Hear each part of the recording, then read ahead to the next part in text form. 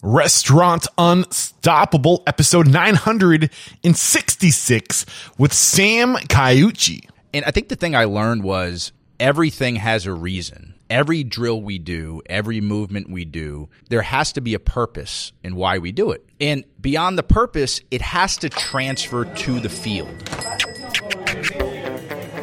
Are you ready for it factors, success stories, failures, and bombs of restaurant industry knowledge? Then, join Eric Cacciatore and today's incredible guest as they share what it takes to become unstoppable.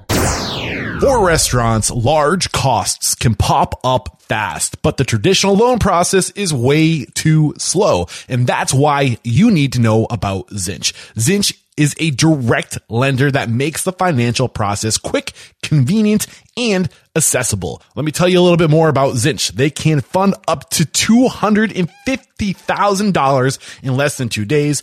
And all you have to do is just fill out a simple online application and provide a copy of your 4 most recent bank statements. And you can get an approval within 24 hours. Right now, Zinch is waiving application fees for my listeners, a value of $250. Go to financingthatworks.com to get pre-qualified and to see how much financing you could get with Zinch. Loans made or arranged pursuant to a California Finance Lender's Law license.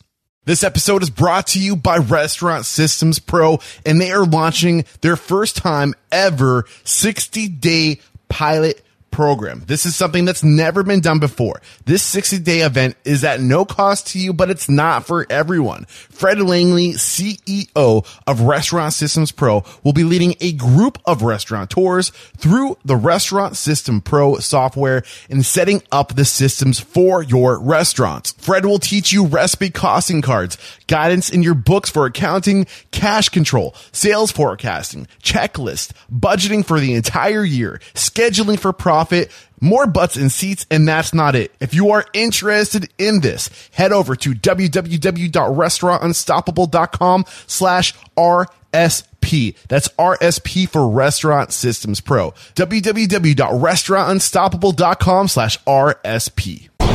With excitement, allow me to introduce to you today's guest, founder and CEO of One Huddle, Sam Caiucci. Sam, are you feeling unstoppable today? I'm ready to roll, Eric. Dude, I am super excited for this conversation. I have a feeling we might nerd out on human behavior and just like the way we train people and habit and all that sort of thing. But before we dive into who you are and what One Huddle is all about, let's get that motivational, inspirational ball rolling with a success quote or mantra. What do you got for us? What you tolerate, you encourage. What you tolerate, you encourage. I grew up playing sports. So if I wasn't doing this, I'd be coaching football somewhere. That's what I always tell people. And sometimes I feel like I am doing that, for good, for good or bad, depending on the room I'm in. Yeah. But what you tolerate, you encourage as a leader today.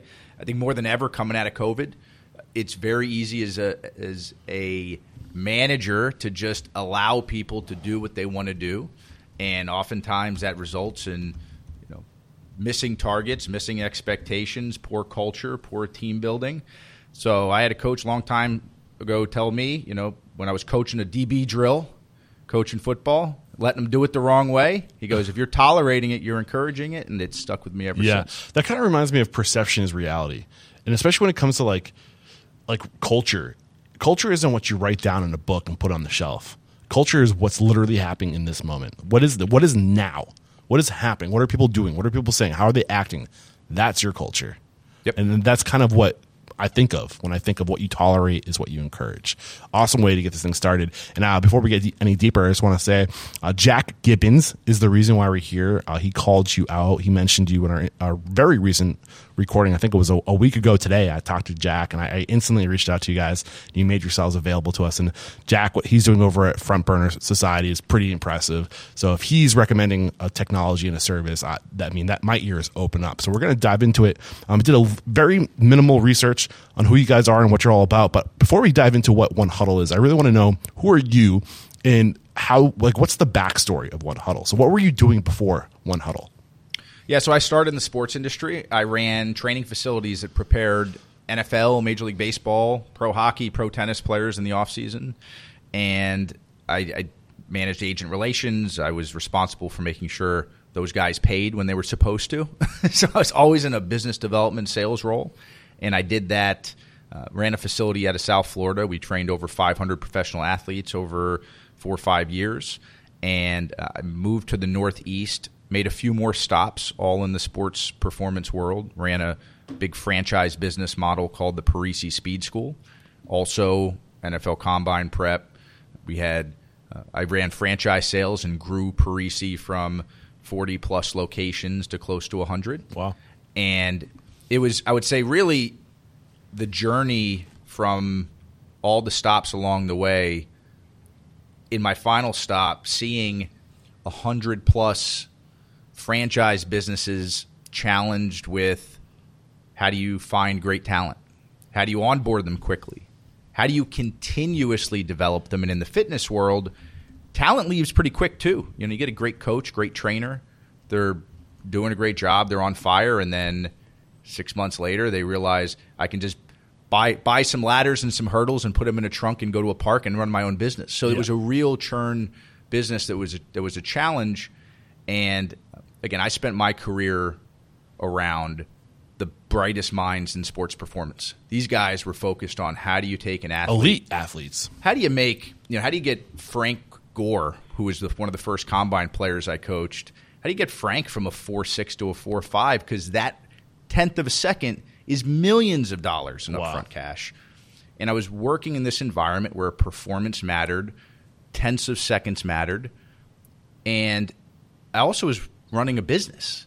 I said, why is it that when it comes to corporate training, workforce development, why is it that the things that are being done feel like they're so stuck in yesterday?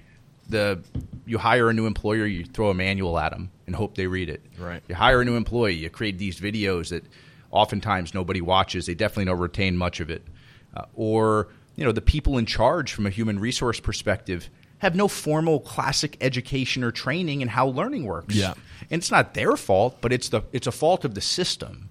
And that's really what got my wheels spinning. And like any good entrepreneur, a lot of tequila and late nights and Starbucks runs later, you have this idea, and that became one of them. I think also, too, we're just in this moment of time in just like history where we're just learning so much, especially in the world of human behavior and understanding how we tick and like what's going on in this brain of ours. And the more we learn, the more we can basically go with the resistance instead of the more we learn about what is business, right? It's relationships, it's people, it's this understanding how people work and working with people. So the more we figure out about the human behavior and what we want to do naturally, we can lean into that, right? And I think as we learn more, we're just getting better and better and better at business. And these resources weren't even available to us 15 years ago for some people. The restaurant industry especially, we're so notoriously behind the curve.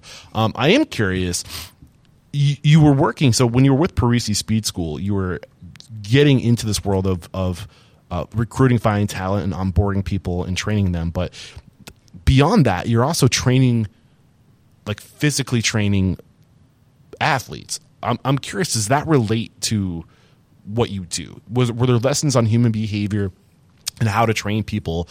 Did you start geeking out to like you said, milliseconds makes millions, the difference can make millions of dollars, whatever you said. So what did you learn about training people early on in your career and just the things we can, I don't know, you got to be a wealth of knowledge when it comes to that. Yeah. Again, I was lucky enough to be around coaches who had a lot of letters after their name, is what I would always say. They had PhDs in exercise phys and kinesiology and sports biomechanics and sports science. Some of the first coaches came from IMG Academy, and for those who follow the sports world, some of the brightest minds in speed and agility and performance came out of IMG in Bradenton, Florida. And I think the thing I learned was that everything has a reason. Every drill we do, every movement we do, there has to be a purpose in why we do it. Mm-hmm.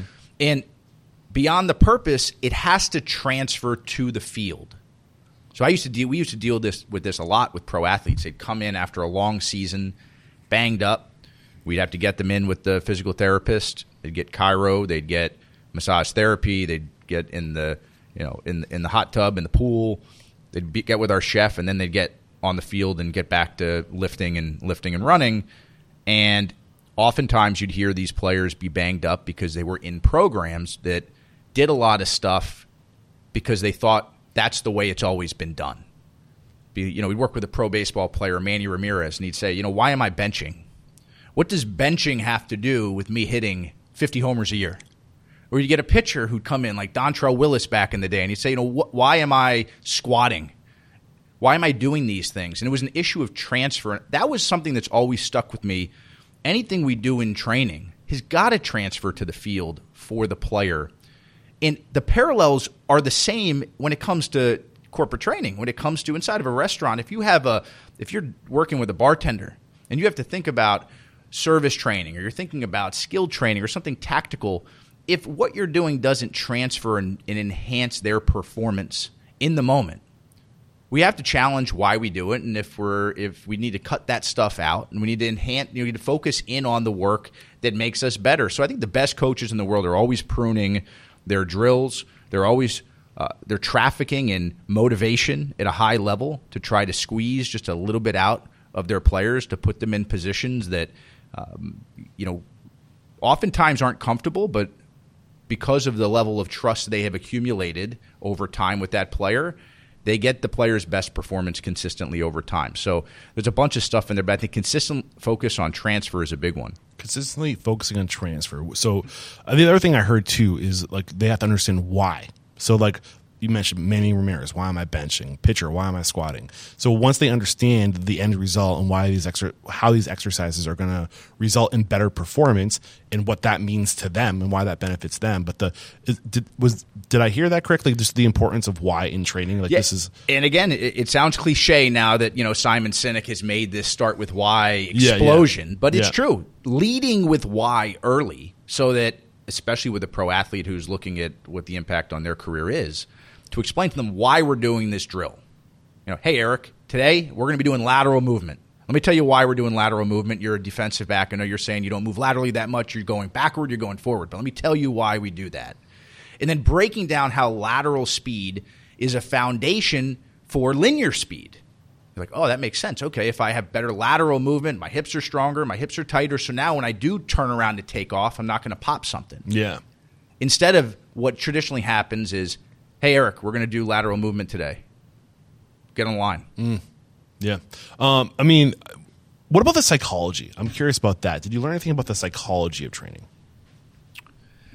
I learned that so there's a bunch of stuff. It's where do you start, psychology of training? I think working from the best coaches create a certain environment. I think the coaches do a few things. Coaches create great environments first, and those environments are spaces where they're connecting to why a player is here. They're using storytelling to inspire and to get the attention of players. But they're also not afraid to make things difficult. Struggle, failure. These are critical ingredients in optimal performance. If you want to enhance, again, if you use weightlifting as an example, if you keep lifting the same weight every day you go to the gym, you're not going to get any better. Yeah. You might burn some calories, but you're not going to get stronger. Right. Yeah. It's through failure and through struggle and through tearing things down that you build things up better. So that one of the big pieces of the psychology of learning and the psychology of coaching is that struggle is not a nice to have. It's a critical ingredient in the development process. If you want to make people better, if you want to enhance retention of learning, if you want to create an optimal performance environment, which, by the way, any restaurant in the world should be thinking about, how do I create an optimal performance environment every day? You have to put people into this zone of failure that allows them to fail enough to continue to be challenged, while at the same time there's like a range of too difficult creates a disincentive. Well, that's what I was going to ask next. My follow-up was, how do you find that balance? Because if you're just some tyrant, some a-hole that like nobody wants to be around because you're constantly just pushing and not settling for, status quo. I mean, I think there's got to be a balance of like, I recognize that you achieved this. What is your advice for finding that balance? And this is where, when I was thinking about what do I create when I was building One Huddle, I thought, hey, what is something out there that when you fail, you're okay with it? Like, what is something that when you struggle, you keep coming back for more? And you want to finish it? It's a game, right? It's a game. I was going to say gamification. And the best games do create this zone of struggle, this zone of tension, this zone of failure, where as you struggle through it, coming out on the other side means a lot more. If a game is too easy, you delete it off your phone, you quit. If it's too hard, you quit because it's impossible to win. Yeah. So the best games are designed in this way, where you're allowing a little bit of success, and you're allowing people to recognize and identify and know that success. And it's the same thing on the field in sports. Players have to see improvement. Think about any game. I don't know how many gamers there are listening today, but if any game you play when you first start, it's baby steps. It's like, here's how you pick up the gun, if you're playing like a shooting game. And then like, here's how you open a door. Here's how you aim. Here's how you zoom in. Like now go play. Go try it. And then it's like almost like baby steps in the very beginning, but that's also what training is like. When you're hiring somebody on, it's just like, here's a station. Here's how you put the cheese on the burger, and like slide it down. But as you master that, you start getting, you learn new skills, you level up. I don't want to get ahead of you in what we're going to be talking about, but I mean, does this sound familiar? Yeah. I mean, there's beginner, intermediate, advanced, the way we always think about it, even in coaching, again, coming on the field or even today at One Huddle. And in that beginner zone, it's about reps, and it's about understanding and knowledge acquisition. Kind of phase one is knowledge. So you mentioned picking up the gun. Yeah. That is teaching. You're teaching people what the rules of the game are early. Yeah. These are the boundaries. This is how it's going to work. If you touch this, this is going to go wrong. If you do this, you're going to get some extra points. So yeah, early on, it's you have to start to build that habit loop, and then you can begin to amp up difficulty. Accordingly. Yeah. But environments that are too difficult too soon, bad games, they generally create a demotivated worker. And environments that are too easy for too long generally create stagnation. So what were you doing before One Huddle that kind of like, take me to like a couple years before, because you guys started One Huddle in 2015, right? So you're 8 years into this. What was happening just before 2015 that got you kind of the wheels turning? Like when would the vision for One Huddle start to come into your frame? Sure. I started consulting Sports Performance Center. So I was traveling the world. I was doing consulting for speed and agility programs, and I was running sales and training development programs. So companies would bring me in to build out their sales development program, lay out sales strategy, implement CRM. So I was, sleeves rolled up in the weeds on how do you coach salespeople. Okay. And to be honest with you, I mean, I would come in to a brand, I drop in, I do the 2 to 3 day thing. Everybody would be jacked up.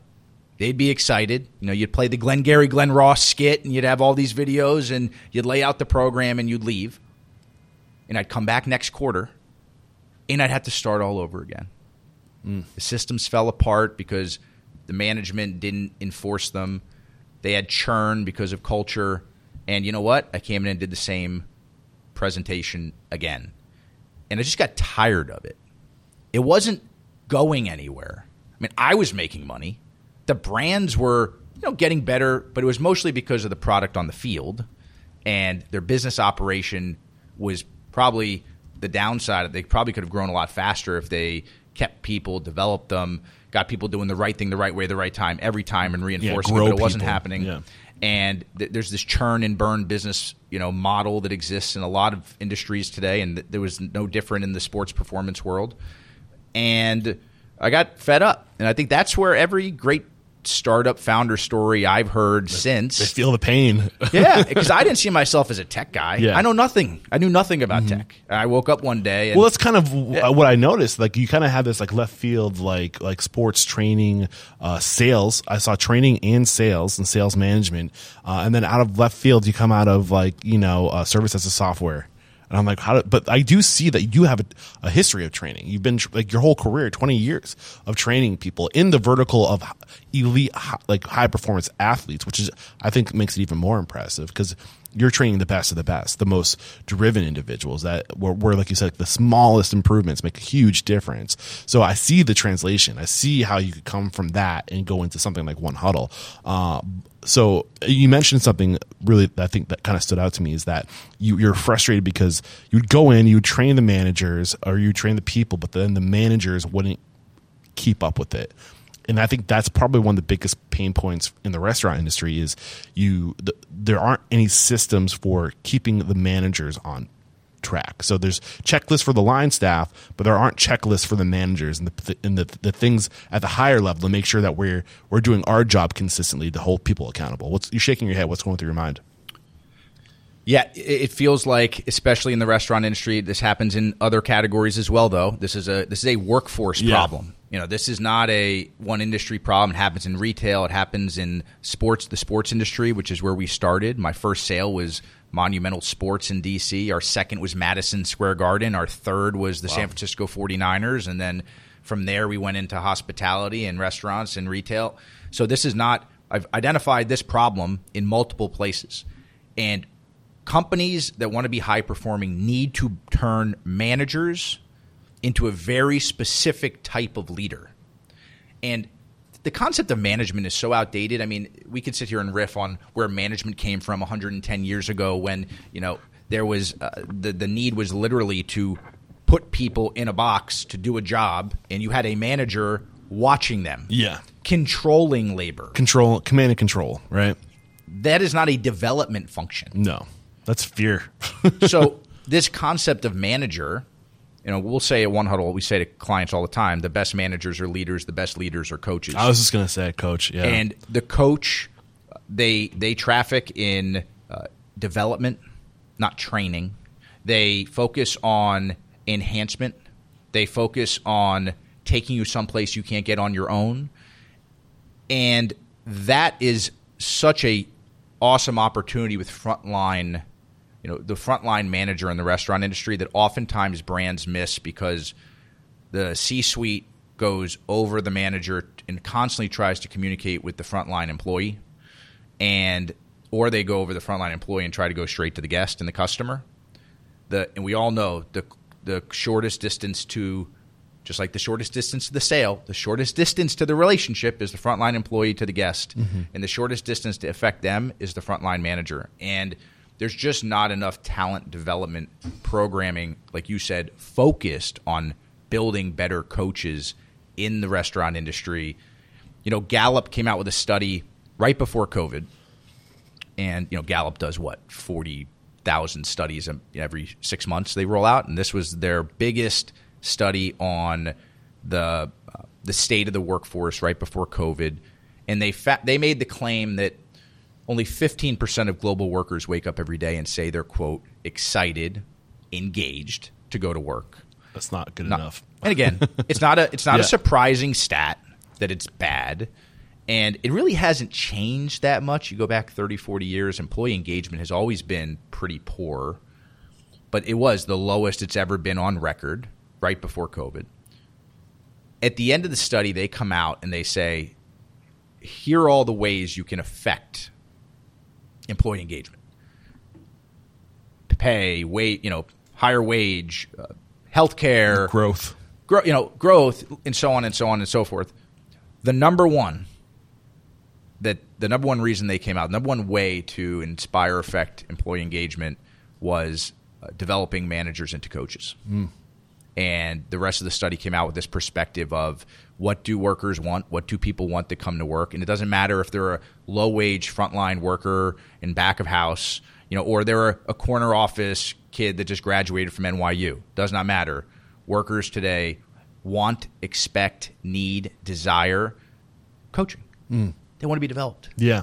It's if you look at Maslow's hierarchy of needs, you have your physiological needs, then you have your security needs, then you have the being seen need. Am I valued for the work that I'm doing? But right after that, it's like, what's next? Like, I need to feel like I'm personally growing. And that's just below self-actualization and finding your purpose in life. And that's the higher you focus on that pyramid, feeding the needs of your employees, like security and your physiological needs, shelter and food. That's baseline. Like, don't focus that. We focus on baseline right now. Like, here's your paycheck. Here's your insurance. Next, But if you start focusing on coaching, I think it takes time, and it's up to the individual to figure out what their purpose in life is, right? But the next thing that we can control is growth. Developing people to develop your people, right? Developing coaches to develop your frontline employees, and that's what I'm hearing from you. And that requires frameworks. Yeah. Let's jump back to the sports world. I mean, there's a reason that certain teams consistently win championships in college football, for example. Now, I signed at Alabama, big Alabama fan, so a little biased. However, you look at some of the best coaches in their programs, and they build these frameworks to where if they lost a coach to another opportunity, the next coach coming in isn't coming in with their whole playbook. What are they coming into? They're coming into a system that already exists. Now, you could obviously bring your own spin on the role.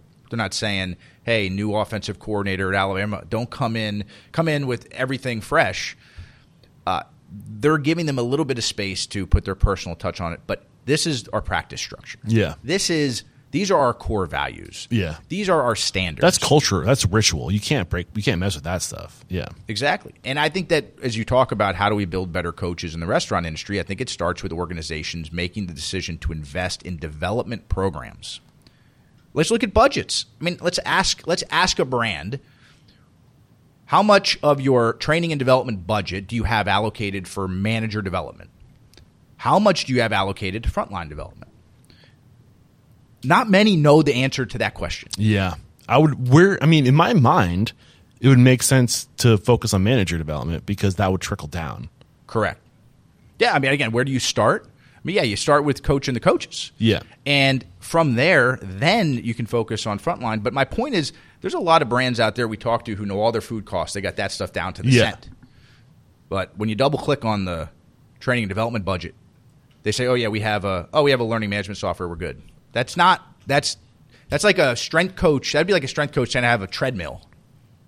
It doesn't do nothing. Yeah. Now, this tells a lot to me about brands with where they're focused when it comes to coaching. So it's got to be balanced. They know the budget, but they don't know where it's going. Yeah. I mean, I think they know where it's going, but I also don't think that because they don't know where it's going, it's not an initiative for them beyond just maybe having a software in place or a check the box. I mean, coaching coaches is not a once a year event. It's not the annual, we're going to fly everybody out for a 3-day summit together and party. That's not what it is. It's a consistent, continuous initiative that's focused on arming managers with tools so that they can turn around and coach their people appropriately. Because when you hear workers leave, the old adage, they're not quitting the brand, they're quitting the boss. That tells me if I only had a few bucks to invest into a brand, where would I focus it? I would focus it completely on enhancing the performance of my management team. Is that what One Huddle is designed to do? Is that the objective of One Huddle? Because it goes down to the frontline employee. Yeah, I mean, we would position ourselves as a coaching and development platform first. Okay. And the mission of our coaching staff at One Huddle is to build better coaches. So are you gamifying the management training at that level, or are you gamifying down more towards the frontline employee level? Yeah, so there's two parts to what we're doing. The first is One Huddle is a game. Yeah. And it allows an organization to take anything that their people need to know and quickly on their own convert it into these 2 to 3 minute skill building games. So that event gets out to the front line, which means you can train a front of house or back of house person on everything from onboarding to safety compliance to tonight's menu. Okay. I think that's a good teaser. We're going to take a first break to thank our sponsors, and we'll be right back to really break down like what One Huddle is and how it works. When you're a restaurant, a lot can happen suddenly, and the unexpected can be expensive. For example, when you're short-staffed during the busy month, you can't delay hiring, and the slower season still comes with bills to pay. Or how about when your appliances break down or your new location needs more equipment? You have to work fast to keep the kitchen running smoothly. You don't have time to wait around for a traditional loan process to get the cash you need. That's why I'm excited to tell you about Zinch, a direct lender that gets businesses like yours. Since 2004, Zinch has made the financing process for small and medium businesses fast, flexible, and inclusive, with easy to understand solutions. If your restaurant is generating over $10,000 in monthly revenue and has been in business for at least 6 months, Zinch can fund up to $250,000 in less than 2 days. So much faster than the traditional lenders. To apply, just fill out a simple application form and provide a copy of your 4 most recent bank statements. It's that easy. No drawn out paperwork to keep track of and no lengthy waiting to see if you are qualified. You'll get a response from Zinch within 24 hours. Plus, Zinch's specialists are just a phone call away. They'll guide you every step of the way and help you choose the terms that best fit your business needs. Save yourself the stress of financing through the bank. Apply for Zinch. Right now, Zinch is waiving application fees for my listeners, a value of $250. Go to financingthatworks.com to get pre-qualified and to see how much financing you can get with Zinch. Don't wait. Go to financingthatworks.com today. Loans made or arranged pursuant to a California finance lender's law license. We're back. So you started getting into like actually what is One Huddle? How does it work? So is this what it was from day one, or did it evolve to get to this point? Because we're going into 8 years in business now. Yeah, I mean, you're here at One Huddle HQ. You see that box over there on the bottom that says sales game? Yeah. That was the first game. Oh, wow. So that's like the prototype. Yeah, it costs a lot to print that. It's like, hey, we're going to turn this into a game. What's a game? Oh, like a board game. So that's where it started. And, inside of there is a 500-page manual. Jesus. With all the questions if you wanted to be a sales rep for the Washington Wizards. Mm-hmm. Pop open that book. You got to go back 6 years here. That's wild. That was the first version of One Huddle. It was called the Sales Game, and it was a iPad-based game that came with all this other stuff around it. The first version was a role-playing game. The idea was, if you're going to build better sales reps, the problem with most training and development programs comes back to transfer, because you have to actually do it. Like, you want to be a great pitcher, you have to throw the ball. Yeah. You want to be a great hitter, you got to hit the ball. Yeah. You want to be a great sales rep, you got to be in selling situations. Yeah, and I think you think of servers, right? That's what servers are in the business of. But yeah, it's actually delivering hospitality and service. But what a great server does is sells, upsells. They get that check going up. Yep. Yeah, so the first version was a multiplayer role-play game. And the idea was a sales team could put everybody in the room at the same time. So you could put 15 people for a stand-up and break up into teams. And the game is a 10 to 30-minute high-speed. Think Cards Against Humanity meets improv. Okay. So that sounds like fun. Question pops You got up. me hooked. Question pops up on the screen, and it says the customer says it costs too much. You got 30 seconds. Go. So one person from one team comes up, one person from the other plays the guest, and they face off. Yeah. The manager now is empowered to give feedback. The coaching kicks in. So, again, why do most managers not role play? Because they're afraid of being exposed. Like, that's an element of it. It's an element that is uncomfortable. What do you mean they're afraid to be exposed? Afraid that they might not know the answer, or they might not seem as smart as they think they are, or want people to know they are? I think, again, depending on the organization, role playing is uncomfortable. And I think there are some younger managers who are not comfortable being in the role play, because if they don't do a good job, that's a high-stakes miss in front of your team. So I think it would be crazy not to think they're thinking a little bit about how they look to their group. They're a little bit uncomfortable. The second is it's hard to make it engaging, and your team people oftentimes are nervous about public speaking. They're might be fine one-on-one, but when you put them in a room to do role-playing, it's uncomfortable. It could be a traumatic event. Yeah. And for those reasons, I said, but at the end of the day, you have to do it. Because you're either going to role-play in this room as practice, or you're going to do it on the client or on the guest. Yeah. And that's not good either. So the first version of the game was multiplayer. It empowered the manager to coach in a situation. Every scenario had a right answer and a wrong answer, which let the brand define what is a best practice in this situation. For us specifically in our brand and our core values and our beliefs. You got it. So as you turn over different managers, or managers move up, or managers, move on, you have a playbook. Yeah. That is the same everywhere. So that was the first version of the game. Started with multiplayer. It was obviously a box. Turned it into a software. Yeah. And after about a year or two of doing it, we started to have companies say, hey, we really love this multiplayer game, but is there any way for people to do it on their own?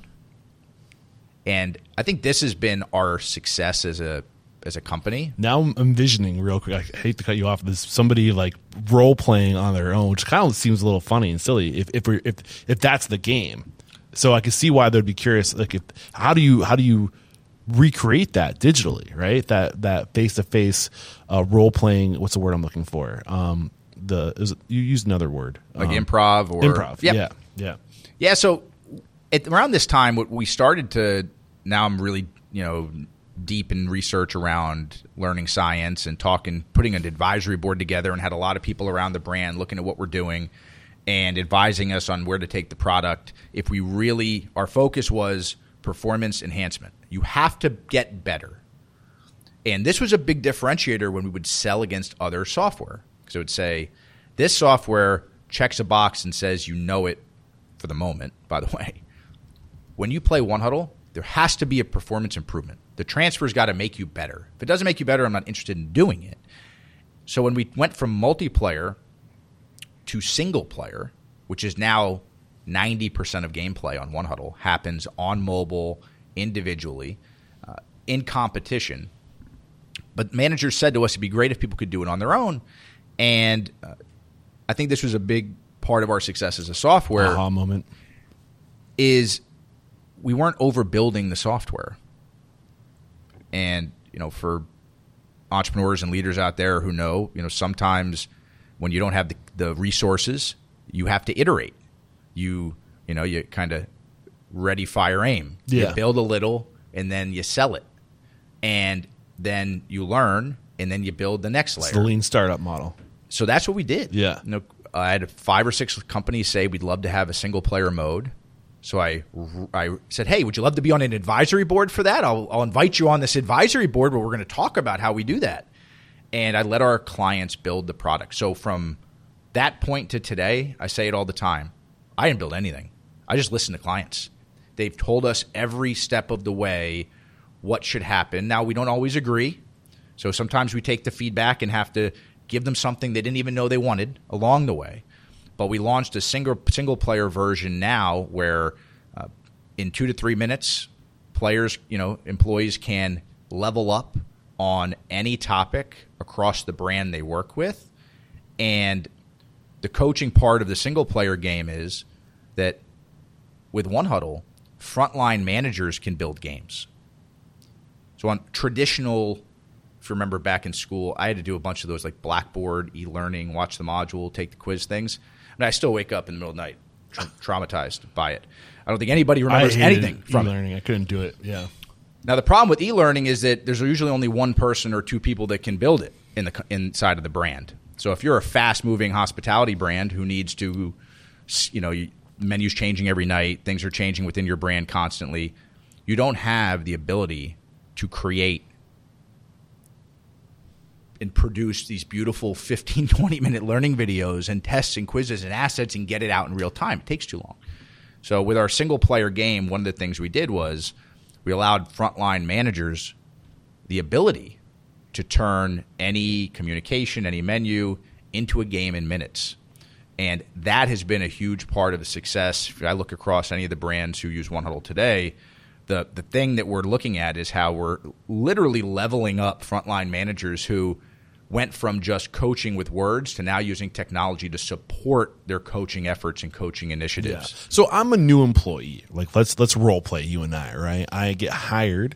They say, "Hey, you're hired. Like take me through the process as a new employee. Like what does this process? What does using One Huddle look like for me, from my perspective?" Sure. Yeah. So you would you download One Huddle. It's a app on iPhone, Android. We backwards support every device, because workers have, not every worker has the iPhone 14, nor should they. Right? So you download the app, and when you log in, there'll be a series of games that you're greeted by. And those games are generally like your day one games. So give me an example of the games I'd see. Yeah, so think of like if you worked at Doghouse, which is like one of our like rock star brands who use the platform. Are they based in California? They're in Pasadena. I think I've actually had them on the show. The name is unique. The first name, one of the Hago? Hago, yeah. Yeah, so Hago's Rockstar, Kristen, who leads training for them. So when you get hired at Doghouse, day one, you have to win this 10-level game that covers every part of what it means to work at Doghouse. Okay. And think, again, you have to win level 1 to unlock level 2, level 2 to unlock level 3. There's a game on Doghouse core values and mission statement. There's a game on the history of the brand. There's a game with headshots identifying the corporate leadership team. Then we're getting into going from brand to product specific. There's a game on the menu. There's a game on the POS and how to use the POS. There's a game on food safety.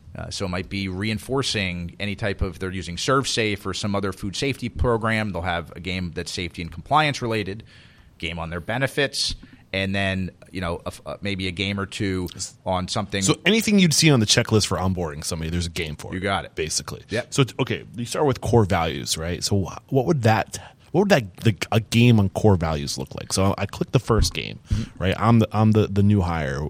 What's the first question I would see? Or an example of questions I would see. Yeah, so you would see, in what year was Doghouse founded? Okay. You would see what is the mission statement? Which of the following is the correct mission statement? So think like Trivia Crack or Quiz Up, if you're familiar with like quick burst trivia. Yeah. The game is using trivia as the platform. Yeah. So every question is so very much timed. like a card game. Board. You got it. Yeah. Question pops up, timer starts. You got 15 seconds to answer the question. The question says, which of the following is a core value of working at Doghouse? And 10, 9, 8, and you got 3 or 4 answer choices. If you get it right, you'll get points. Move on to the next question. You get it wrong, it'll show you the correct answer, and you can move on. So there's a level of homework involved with this before I show up, right? Because you'd have to do some research and have some study material before you'd be able to take a quiz like that and know the answer. So you ready for the brain science stuff? Okay, yeah. I love this shit. That's totally false. Oh, okay. There's a concept, probably the most powerful. Have you ever heard of like the 10,000 hour rule? Yeah, 10,000 hours to be a master or something. Yeah, like that? so it was this idea of the 10,000 hour rule was originally massacred by Malcolm Gladwell. Malcolm Gladwell read this research by a guy named Anders Ericsson. Is that Outliers? Outliers. Yeah. So he kind of commercialized this research that came from a guy named Anders Ericsson. He was a professor in human science learning, biomechanics at Florida State University. Yeah. And Anders Ericsson produced mountains of research on learning and skill development, and he popularized a term called desirable difficulties, which said that not only did they find that practice hours matter, but a very specific type of practice results in high transfer, high performance, yields the best outcomes. Gladwell kind of ruined it because he just said, this adds up to 10,000 hours. Just do 10,000 hours of something and you'll be great at it.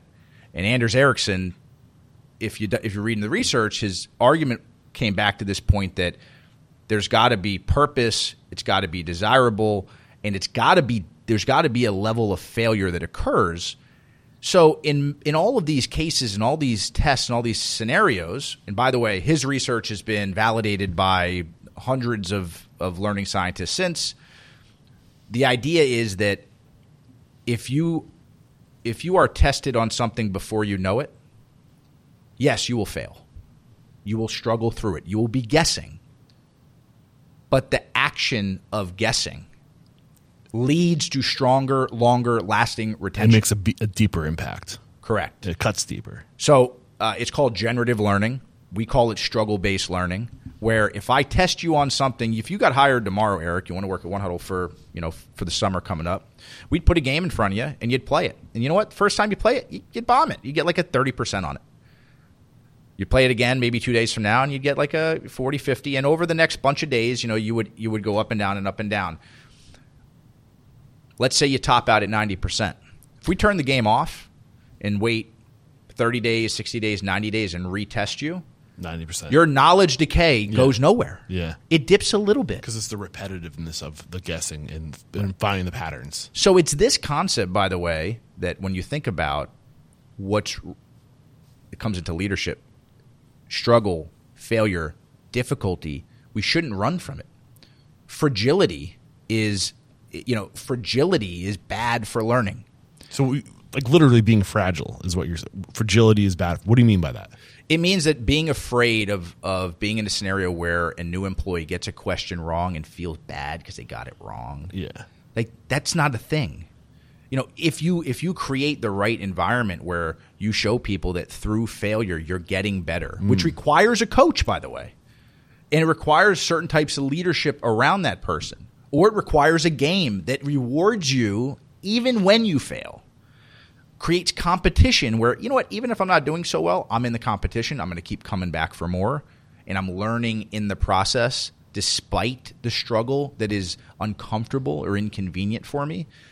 But the research is absolutely clear that one of the missing ingredients today in learning, which is why even K through 12, which everybody listening should care about this because that's your future workforce, that has been standardized, tested to death. Only 10 years away, too. And not not challenged. Yeah. And you know what? They've been taught through the same rote method. I mean, I don't know about you, but I grew up in Miami. I took 12 years of Spanish. I still can only get into a fight, not out of a fight. Okay? Because what did I do? I sat through the lecture. Yeah. I crammed for the test. I took the test, and then I forgot everything. Yeah, I think I found a way to loophole the mandatory language. I was like, I just don't want to do this, and they're like, fine, you don't have to do it. But no, I mean, I'm so along this storyline, the journey of a new hire. So you're kind of painting the picture. So we start taking this test. We're getting the same test over and over and over again, and we're seeing our score going up as we're becoming familiar with what the right answer is. Yep. And does the story keep going? Is there more beyond that? So, in the game, as you're playing, there's a bunch of stuff happening now behind the scenes. Because once we rolled it out, we realized, oh, wow, this is working. If for any other reason than the fact that the way it would roll out is when you got hired, you would be put on a leaderboard against everybody else. So not only would the expectation be that for day one, you got to win the game. So leaderboard is literally just a board with a bunch of names, one through however many people are on the board. You can put your whole organization on a leaderboard. Then we have sub leaderboards by restaurant location, by front of house versus back of house, so you can create micro competition. So you're hired, you get put on this board, and immediately you're at the bottom. You can see where everyone else ranks. Yep. So now you're like, ooh, I don't want to be at the bottom. Right. So we're using competition to drive participation, and organizations layer in rewards on a weekly, monthly basis to inspire and reward different outcomes, not just winning the leaderboard, but just the act of playing all your games is a reward. The act of winning different trophies along your journey is something that is incentivized by brands. So all of these different game mechanics we're using to inspire workers to level up and take the next job inside of the brand. So again, when the game started, it was a series of games. Once you completed onboarding, by the way, then you would see a game pop up every Monday on this week's menu. You would see a contest spin up every other week on something skill-related. By the way, a few weeks from now, you'll see all the games from onboarding again. Because just because you played it once doesn't mean you know it still. Yeah. So this concept of continuous was a foundational piece of the product. You asked where we went next. I mean, we just jacked up all the kind of struggle-based learning concepts around the product. An example would be, as you play, questions will randomize and vary based off your learning behaviors. So if me and you play in the same game, hired at the same time, You're going to perform better on some questions that I'm not, and vice versa. The mix of questions you see every time you play are different for you than me, even in the same game, because you're going to get the questions you struggle with more frequently. Because what we're trying to do is close skill gaps rapidly by player. So we started to leverage AI and machine learning, 2-3 years ago in the product to close gaps that we knew existed. Could the same game be easier for one person and then another person because of their skill level? It could be. Or their ability? Yeah. Yeah. Yeah, I mean, I think if somebody had different experiences, maybe somebody worked here longer, they had different events, they might be an advantage in a specific game. Yeah. But, again, a game is basically a deck of cards. If you got a 50-question game on onboarding, yeah, and the deck of cards is constantly being reweighted based off the questions either you're not performing well at, yeah, or the questions that are taking you too long to answer correctly. So just like sports performance, a perfect game is every question right in 1 second. Wow. And until that happens, nobody's perfect. Right. So even if you get everything right, we're going to take the question that took 3, 4, 5 seconds. Perfect will never happen. Basically, you made obtaining perfect impossible. Yeah. Because you'd have to be a robot or a computer to do it. So you must be familiar. I'd be surprised if you weren't familiar with The Great Game of Business by Jack Stack. Have you heard? I haven't. No. Oh, really? No. So basically, it's a really. I mean, they get into a lot of this, like it's the game of business. Like, what is the game of business? But they get into gamification in that. And they talk about the game, the idea of gamification, and really just like looking. So in the game of business, you have numbers, like you have score, right? So like they teach people, and the whole idea is like you teach people the game of business, how business works. Basically, things like open book management, and like like the better we do, like if we pay attention to the waste, and if we pay attention to breaking things, or if we do things faster, like this is how we can affect the score. Right. So in the Great Game of Business, understanding the numbers of business, do you work that into the platform of training people like, hey, like, so now you know how to do your job, but now here's can you tie open book management into the game where like you're sharing numbers? Like, do you know where I'm going with this? Like, how does that work? So it's funny, it's funny you say that we have our, obviously we have to play the game 2 at 1 Huddle. That would be a bad thing. So we have something called the Game of the Week. Okay. And the Game of the Week is on everybody's goals for the week. Okay. So that Monday morning meeting that everybody doesn't like to do? Yeah. And kind of everybody, you go around the horn, everybody says what they're supposed to do, and nobody's really paying attention. Well, what we do on 1 Huddle is we turn everybody's goals into a game. Okay. So now the meeting is a game, so you got to pay attention. So now the meeting, we can talk about more important topics. Okay. So is there anything sillier in restaurants than the stand-up? What do you mean by that? Before service, like the pre-shift huddle. Yeah. Where we're going around the horn and explaining, ingredients that exist in tonight's menu item. That probably could be covered a different way, faster. So, with a lot of restaurant brands, they'll take different communication that is important for tonight's service, and they'll turn it into a game like that. Send it out to folks to play before clock in. And then pre-shift huddle is still a valuable moment. They can talk about and coach up higher order topics than just let's go around the horn and explain this and this and this and this, and kind of the transactional topics. Yeah. So to your point on can you use the game for goals and numbers? I mean, it's probably one of the most I would say it's probably one of the most popular kind of game that's played after onboarding.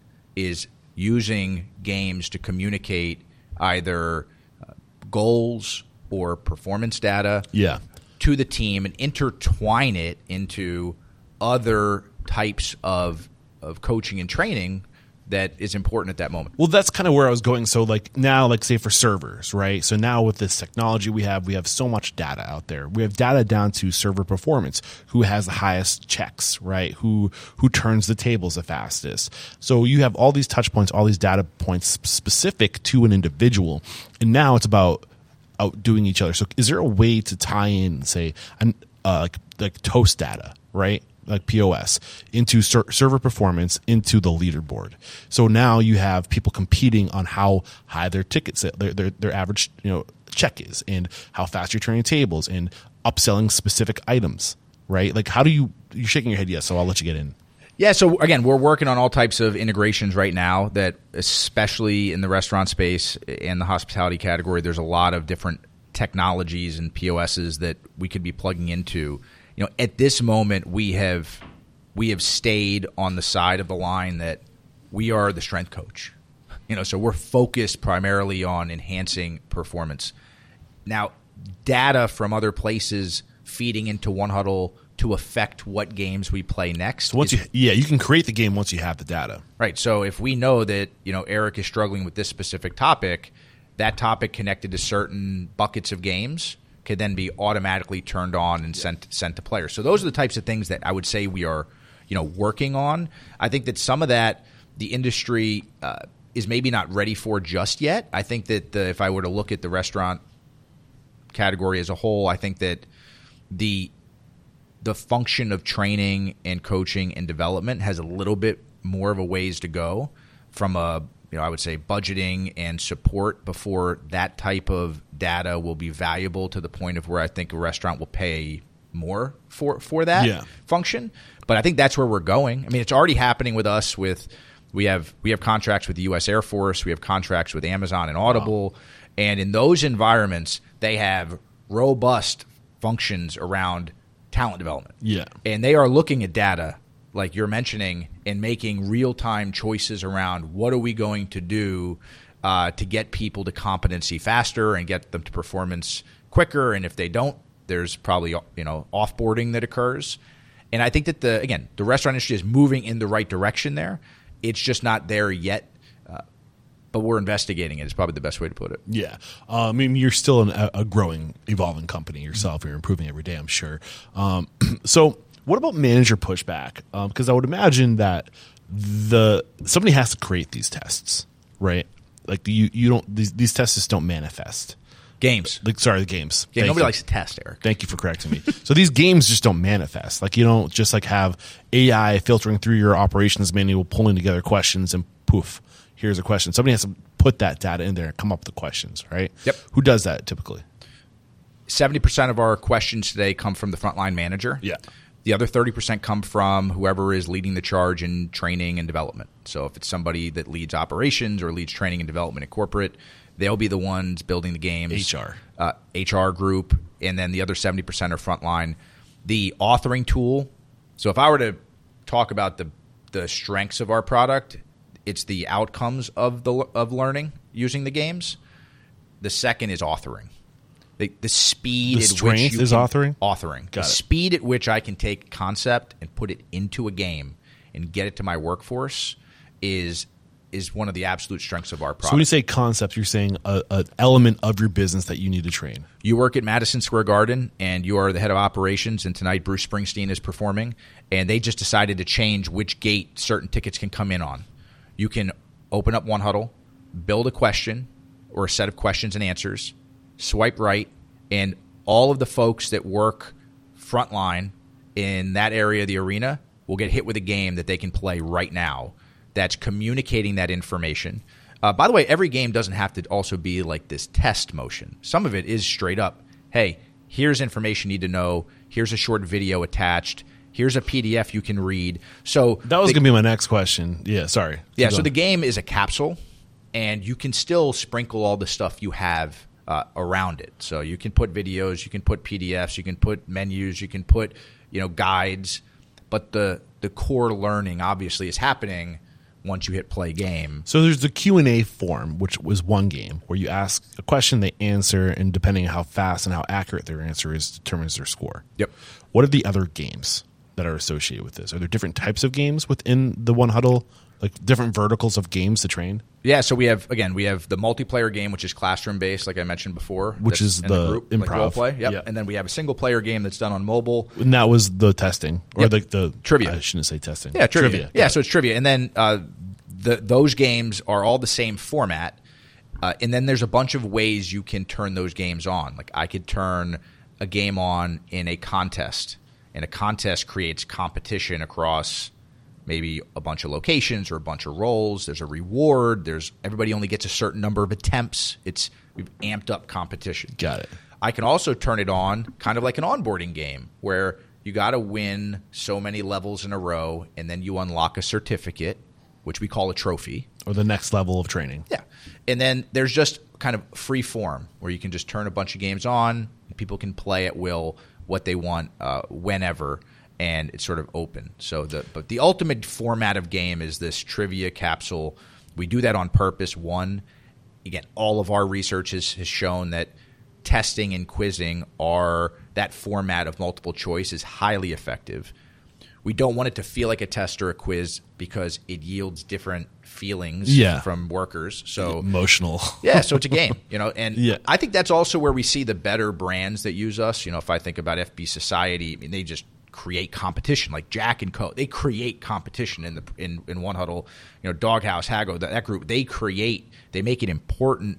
They have fun with it, and I'll see brands who they screw that up. They come out of the gate and they say things like, "Everybody, you have to get your quiz in this week." It's like nobody wants to do that. Yeah, you just made it. Whoa. Yeah. So what would the dialogue or the language look like? That's ideal. Yeah. So it would say that we have this weekly competition. We are Tau Group, and at Lavo, Las Vegas, every week there's a competition. Games go on Monday. They go off on Saturday. Most points win, and is Tau Group using this? Yeah, I would love to get them on the show. Maybe we can get a Tau Group testimonial for you. And you want to see their spirit games? Yeah. I mean, what are their games focused on for continuous? It's spirit knowledge. Spirit knowledge. It's service standards that come up a lot. It's again VIP information so that everybody knows what's happening tonight across the property. Yeah, and the fourth bucket is one that goes underappreciated today, and I think certain brands get this. I'm sure Jack talked about his focus on mental health, and we know that in the restaurant industry there should be more of a focus on the things that happen before you clock in and after you clock out, and clear outlets for you to communicate your mental health. And I'm assuming this is probably where One Huddle comes in. Well, we have over 2,000 games off the shelf. Think of it like Netflix that you don't have to do anything to. You can coaches can one-click and add it to their library. We have games on Top Business Books. So like universal games, no matter what your restaurant is, this is a off-the-shelf game that you can use that fills in. Give me some examples that are on that shelf. Customer service games on books like Unreasonable Hospitality, because Audible is one of our investors. So we have all types of libraries of off-the-shelf books turned into games. See that win-win situation. We have ServSafe training. Yeah. Even though, again, you can't get ServSafe certified on One Huddle because they have an embargo on that. But you can re-skill on the ServSafe topics. And you can prepare for the test. You got it. So it can be pre or post for reinforcement. We have games on Black History Month. We have games on when it's Pride Month. We have a whole library of games on Pride. So universal information that's not unique to your brand. You got it. Got it. So one other thing before we start talking about the future of gamification and training in maybe just empowering managers and things like this, what that looks like in the future. I had a guest on the show, Nick Cirillo. We're talking about growth and basically he looks at his restaurant as a university, and basically as you come in as a new hire, you're essentially a freshman. And you wear the freshman hat and you have the freshman shirt on, literally, right? Because they identify by the clothing, like where I am on my progress with this organization. But the way he explains it is you need tangible lanes of growth. So say you get hired with this company, and hey, I'm making $15 an hour. I really would like to be making $25 an hour. Okay, great.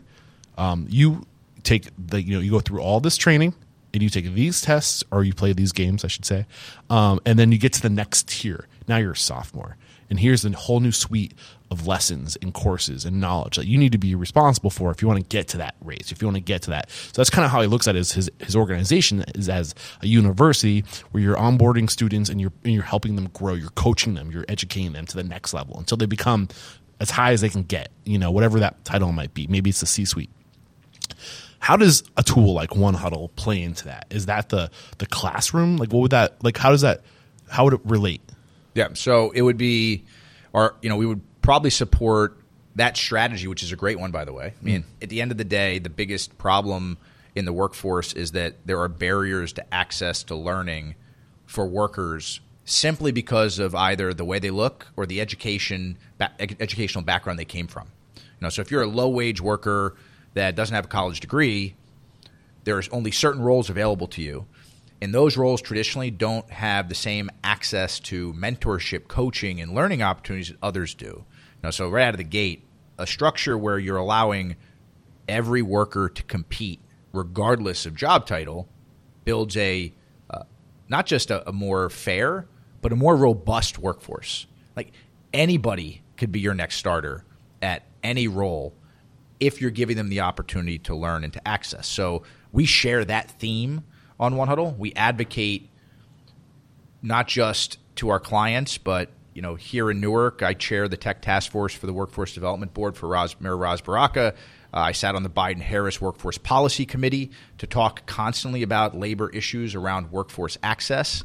And when you hear about a university concept like that, we would be used either pre-learning before training events, meaning that when you're a freshman, why not let them check out some of the sophomore stuff? Yeah. Well, let's see if they're going to do it voluntarily. And, once I become a sophomore, well, we still have to reinforce the stuff I learned as a freshman because you got to continue to strengthen your foundations, So one of the main ways we advocate for companies to use the product is you use it as pre-learning ahead of an event. You use it as post for reinforcement and retention. And in certain instances, you might use it completely as the replacement of the training altogether, simply due to all the data we have that supports playing a game is a faster way to competency than the 8-hour a day, 3-day summit where you lock everybody in a room and you talk to them and hope that they don't, fall asleep. Yeah. So, I think again, but that model is important for two reasons. One is it shows everybody that if you do this, you can get to this, which is, again, a game mechanic. Yep. And then the second one is to afford everybody the same opportunity, because it's crazy that today, in 2023, 83 cents of every workforce dollar in America, regardless of industry, goes only towards compliance and cover your ass training. It's not skill building. It's not personal. It's not growth. They go to fall. Don't fall off a ladder. Don't slip and fall. Sexual harassment. That's liability. Yeah. Right. So, here's my challenge: are we a skill building nation? Well, the data doesn't support it. Yeah. And brands right now, certain brands have to, once you're aware of that, you can do something about it.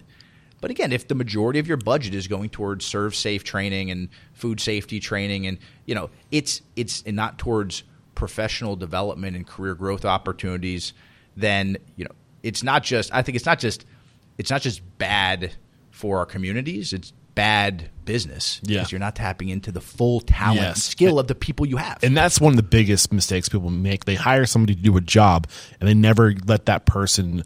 They never find out what's beyond like just that person and that one thing they're doing. What more does this person bring to the table that we're not tapping into? But when you start asking questions, and which is what you're doing, naturally with One Huddle, is you're asking questions, or you're getting answers. I feel like you're seeing where their strengths are. You're getting more. You're trying to find out what else is there behind this individual, right?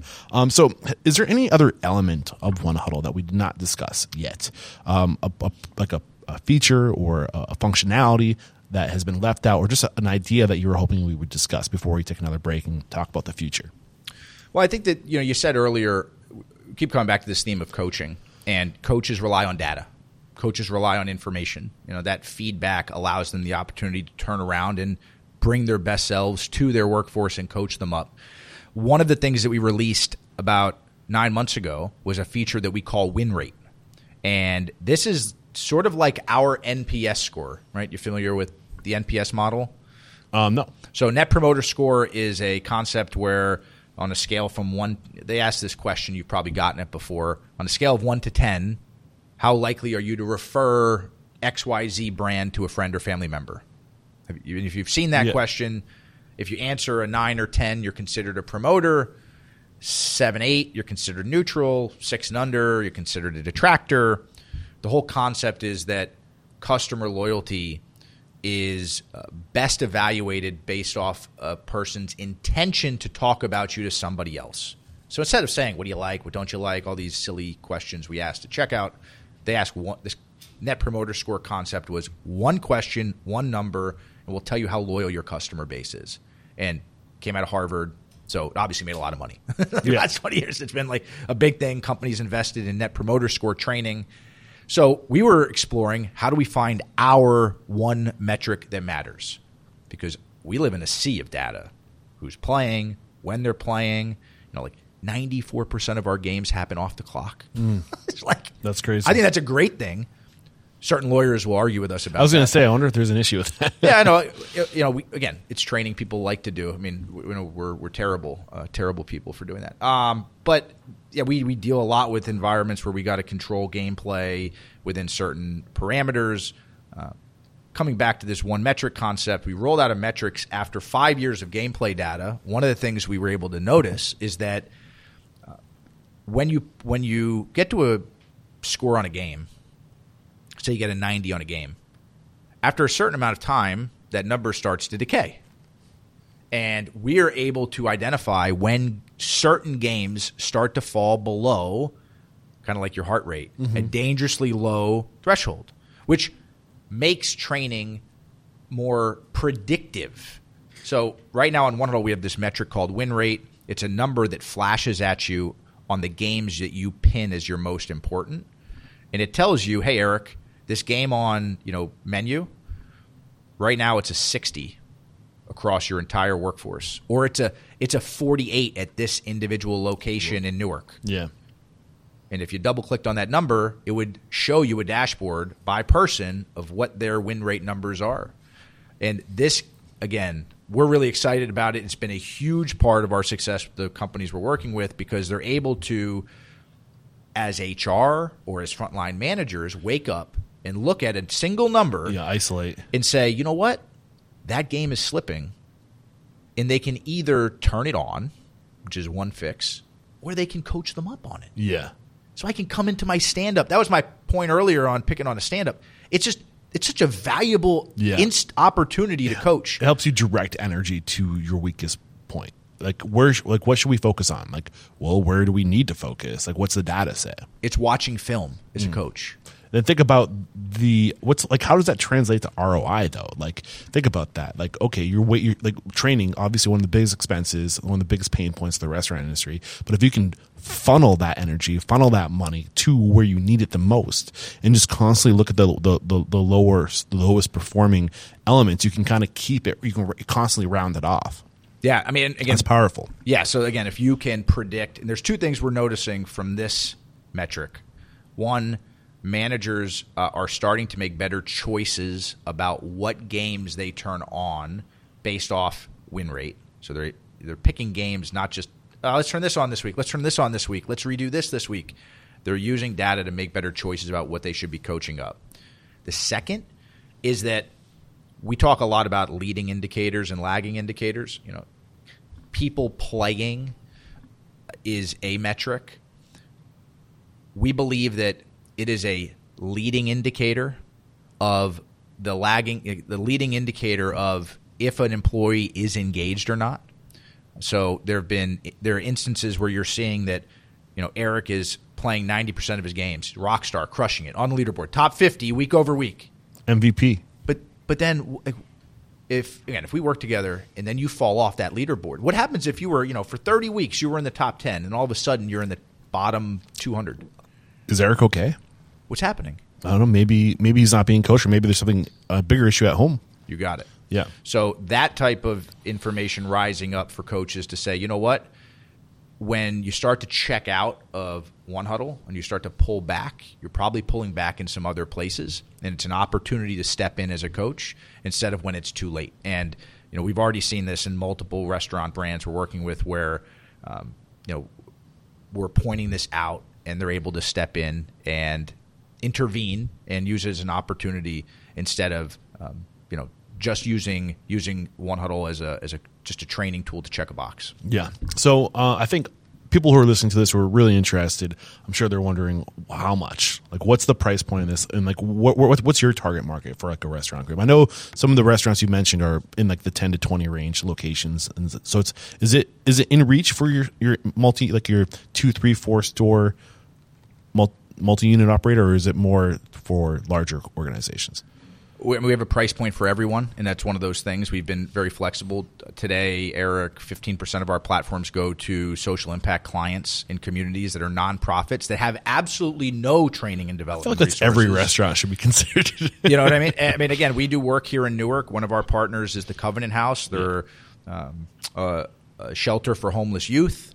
They have one person running all of their mentorship and workforce resource programs. They use One Huddle to work with 40 kids every day.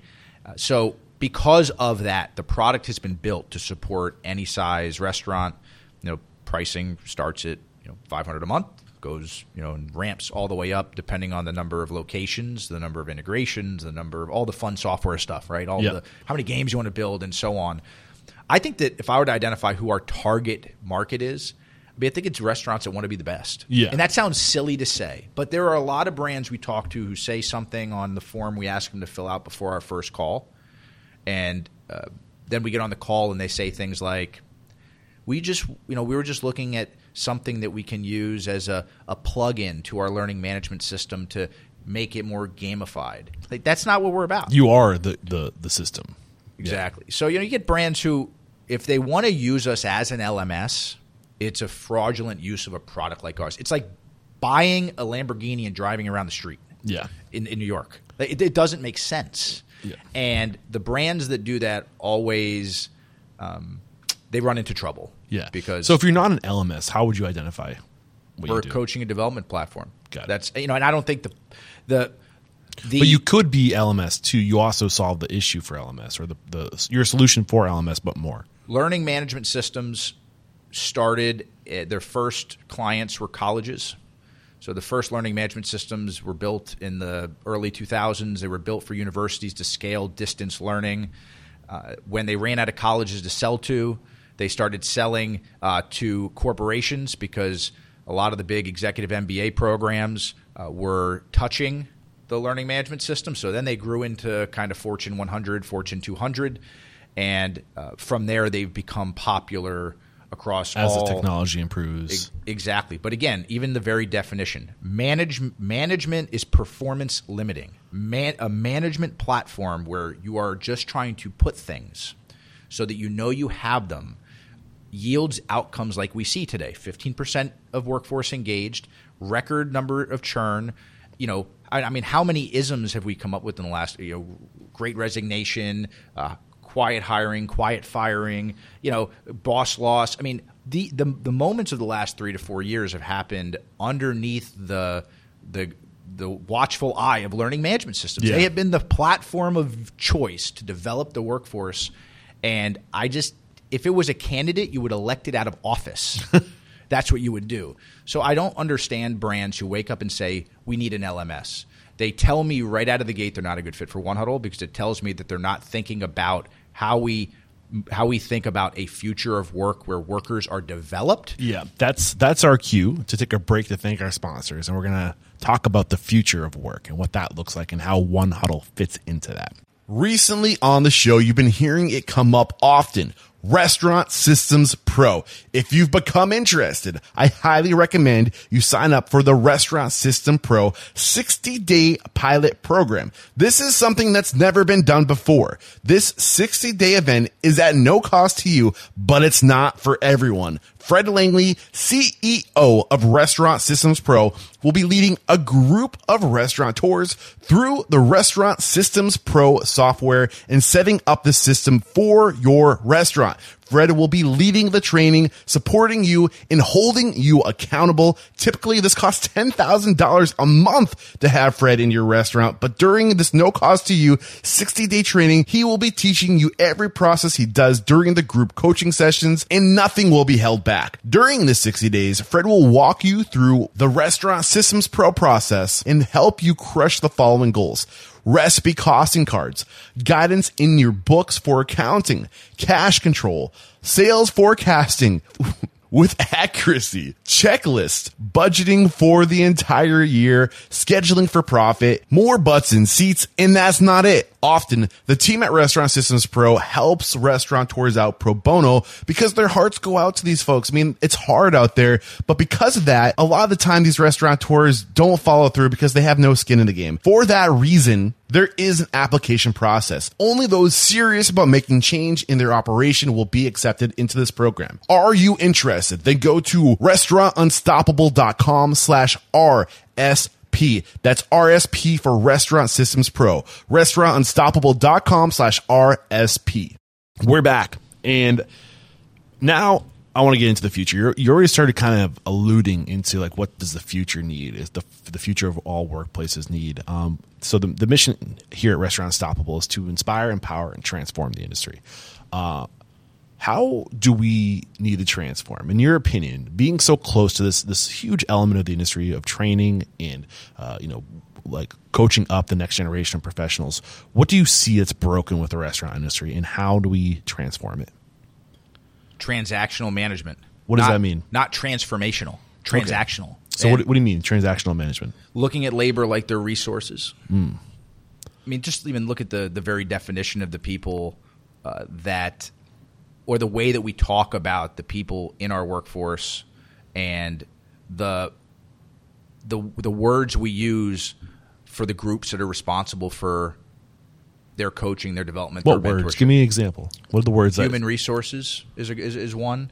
If you went to graduate school and took a class in management, and you bought the textbook back when you still bought textbooks, the 24-chapter textbook, chapter 24 would be called Human Resources, be the very last chapter in the book. And when you open that chapter, it would tell you that the function, Eric, future CEO of Mega Brand, is your fiduciary responsibility to the shareholder is to make sure labor does what it's supposed to do and stays where it's supposed to stay, doesn't rise up against you. When you say stays where it's supposed to stay, you're talking the percentage. I know what I'm saying is I think that the human resource function as it was intentionally designed was a group that was focused on making sure that you acquired labor. These are the words they use. Individuals. Right, people, right? Humans, right? Yeah, we're all on the same. Souls. Yeah, exactly. You acquire labor, yep, and then you onboard it, and then you manage it, and then you offboard it. And if anything goes wrong along that lines, you got to offboard it a little bit sooner. And again, I think words matter, and I think these words have framed a function that has tremendous opportunity today in the workforce and is really needed, not as a function of controlling labor, but of developing it. And you're seeing brands create roles like Chief People Officer, which I'm very excited about, and roles like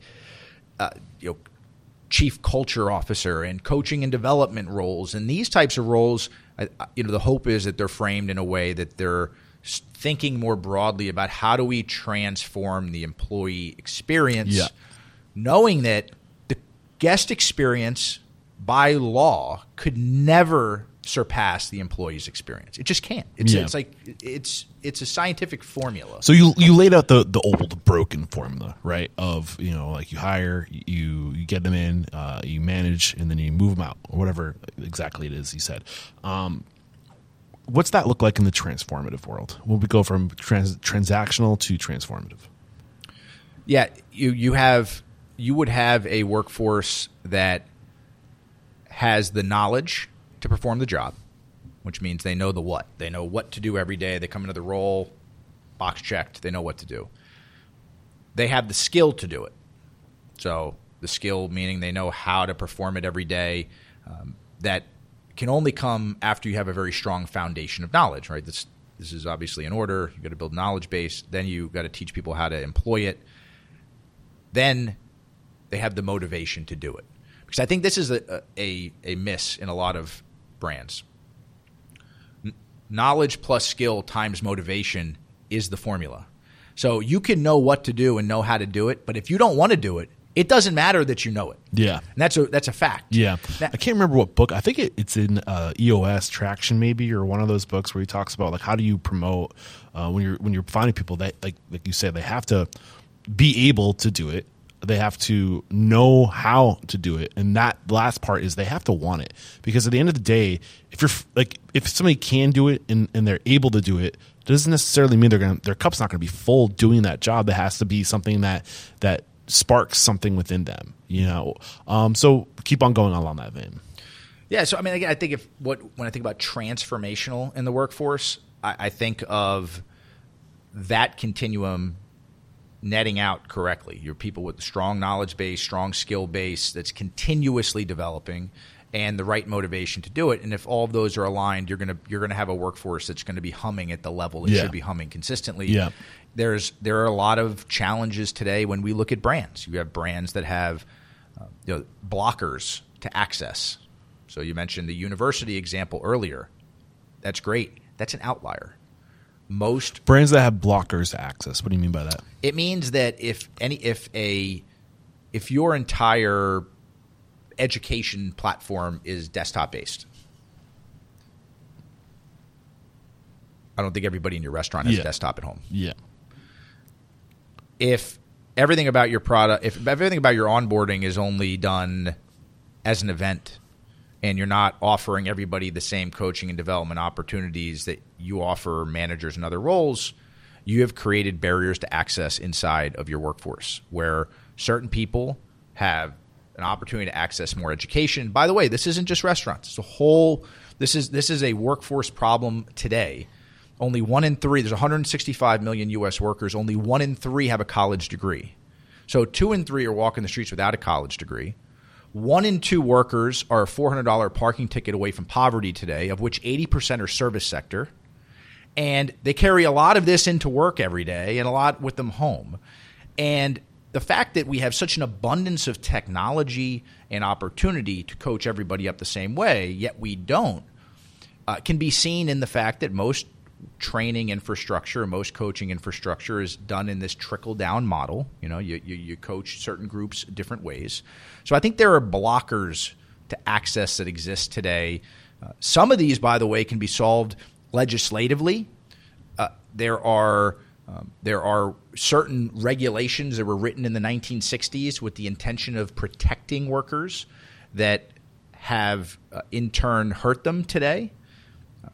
It's more common than ever that I'm on phone calls with in-house counsel talking about how they can use our product but not trip up a wage and hour rule or not trip up some legislative rule that exists that more often than not, it's not blocking them, but out of an abundance of caution, they may be fearful of what it will do.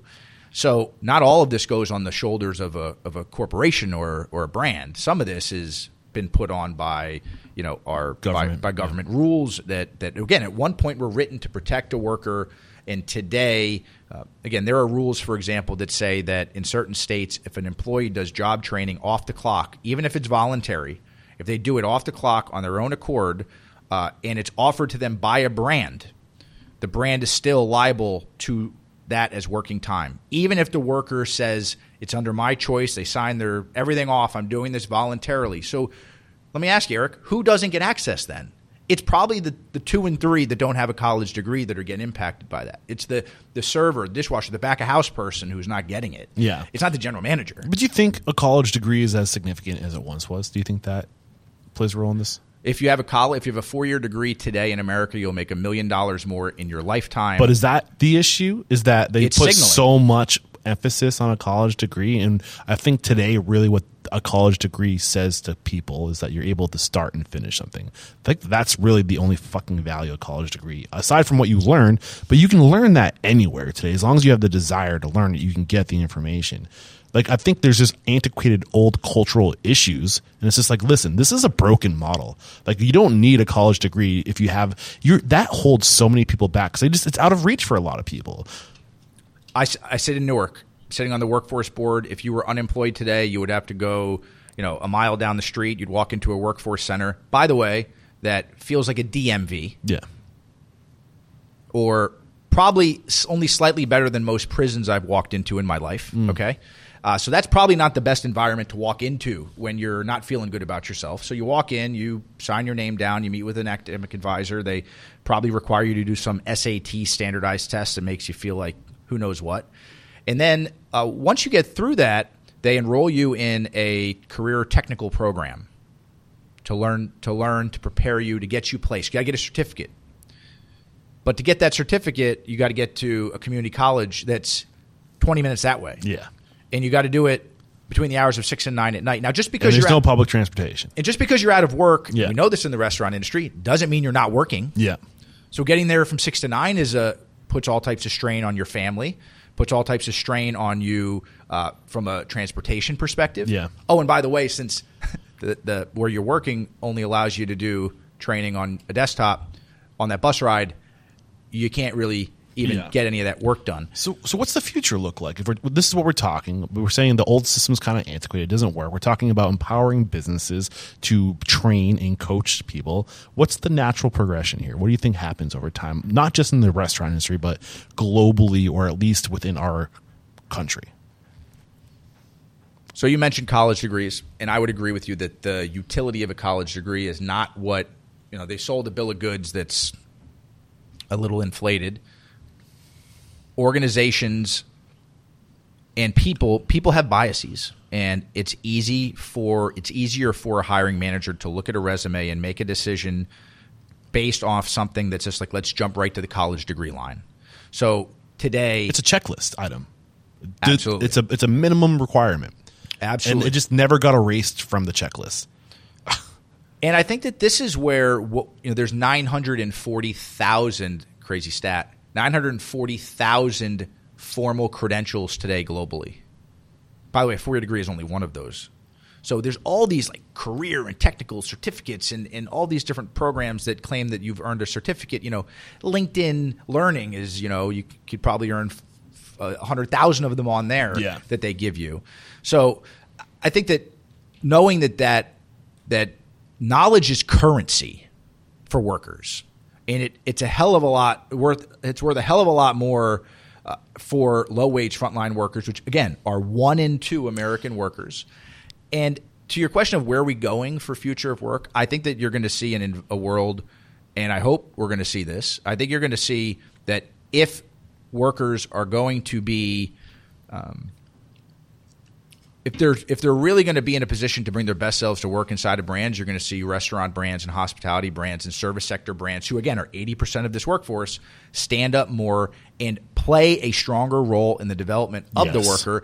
Now, given the fact that when you do bad stuff, it spreads a lot faster than when you do good stuff, and every day that you're not quitting on, you're not complaining in a break room, you're quitting on TikTok now, right? So I think brands, because of that, are starting to become more aware of what their reputation, what their reputation is to their workforce. So again, I'm optimistic because I'm seeing it every day. I'm seeing, 2-3 years ago before COVID, we were talking to brands who said, "Ooh, this is a nice to have, not a need to have." Yeah, you look at the history of the university, right? Mm-hmm. It's kind of only a couple 100-year-old thing. It was invented by industrial America to crank out employees, and it just got universally adopted. But anybody who's alive today, that's just all we ever knew. That's just the way.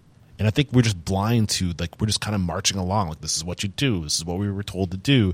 And I think for the longest time it worked until about 15 years ago, until that, and that's when things started to change, and the world we lived in really started exponentially changing to a point where it's kind of an antiquated, broken model where it's holding us back, if anything. And I think that as we march into the future, I think what you're going to see, because what is a college? It's a place that has information and people. That's what it was, and a network. That's what it was, right? And a certificate that people trusted. Like, we trust the value of a dollar bill. We trusted that paper, that degree that said you're capable of doing this. And it was just a system that we all agreed on. As we go into the future, I think you're going to see that, listen, if I, using Nick Cirillo as an example, his restaurant is a university. If you come to work for me, I'm going to get you to wherever you're going. And the biggest aha moment I had as a guest of the show is the most successful brands are about growing people, about creating opportunity for people and putting people on a career path, and honestly trying to push people out of their restaurant if their destination isn't within my organization. How can I help you get to where you're going? Who can I introduce you to? A restaurant is a university, and I think it's just conscious, what is it? I'm getting a little chilly, so it's hard for me to talk. The air conditioning is nice in here. It's conscious capitalism, and I think that the more opportunity, the more you're willing to give your people, I think, and as the perspective of people change and evolve, I think that's kind of going to be what determines the brands that grow or die.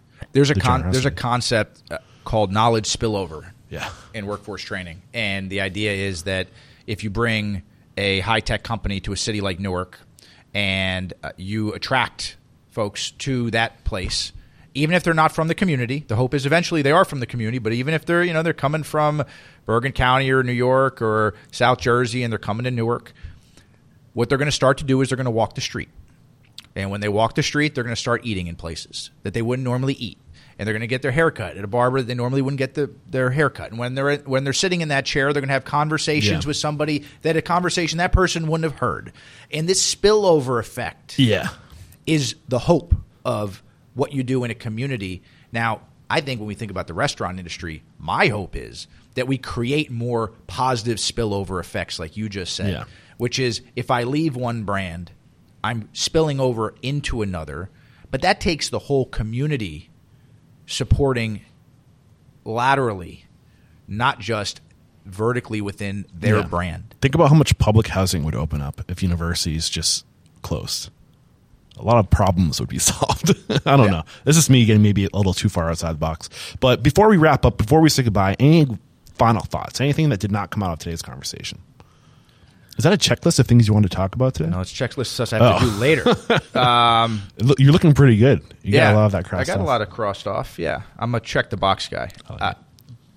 Listen, I think that it has been one of the things that's really inspired me on a journey where in the last 6 years we've worked with brands across a dozen verticals. I mean, we have, I mentioned Madison Square Garden, Lowe's Hotels. We're worked with the Super Bowl. We have the U.S. Air Force using us for very serious tactical training right now. Our work in the restaurant and hospitality industry has become, close to 40% of our work.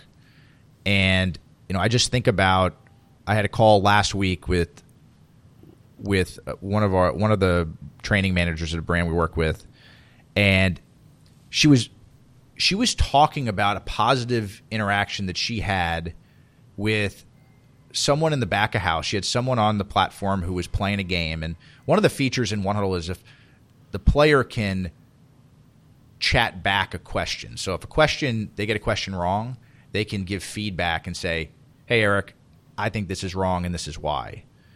And that's a very powerful feedback loop from a learning perspective and a coaching perspective, and it allows the manager to respond to it. And this back of house person had responded and given some feedback, and the manager said, I think they're wrong. I'm pretty confident they're wrong, but I'm going to go see them tomorrow. She had like an on-site trip planned. And she said, I went into the back of house and I was talking with this team member about it, and she's like, damn it, they were right. And she's like, I fixed the question right in front of her, and coffee on me. And she's like, that to me is what's powerful about the opportunity that we have beyond One Huddle, but as an industry, to listen and see the people on our front line. Yes. To not just walk past them. And I have this conversation a lot. The person that's picking up you might notice the server, but the person that grabbed you didn't miss the person that grabbed your dish off the table. My hope, but what inspires me about the restaurant industry is this opportunity to see a corner of our workforce who, it's like the people that are paid the least, they pay the most today in the American workforce. They pay it in a variety of ways.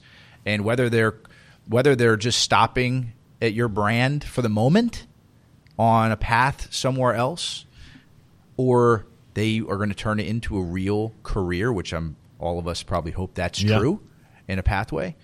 I mean, damn, that's the opportunity. And that's what inspires me every day when I talk to the right managers who are the ones that see it and recognize it and, don't always find the wrong things. They seek out opportunities for positive feedback.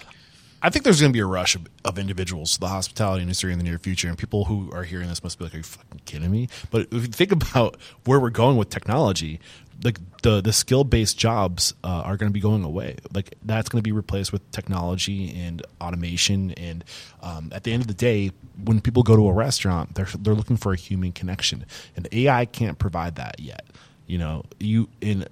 I think that there's going to be a lot of opportunity within the hospitality industry as the world continues to automate. I think there's going to be a wave of people coming back. So we're going to automate the repetitive, low complexity. Yeah. And some people will say, well, hey, you know what? Working the line is low complexity. So here's my answer. Make it fucking complex. Yeah. There's opportunity to make these roles more complex. There's opportunities to enhance. And that's why I said, to just train somebody up on what the ingredients are in the poke bowl today is not enough. Yeah. There's opportunity to coach to a higher order. You mentioned, we talk about personally, positionally, and professionally. Those are the three keys you got to focus on if you really want to be a coach.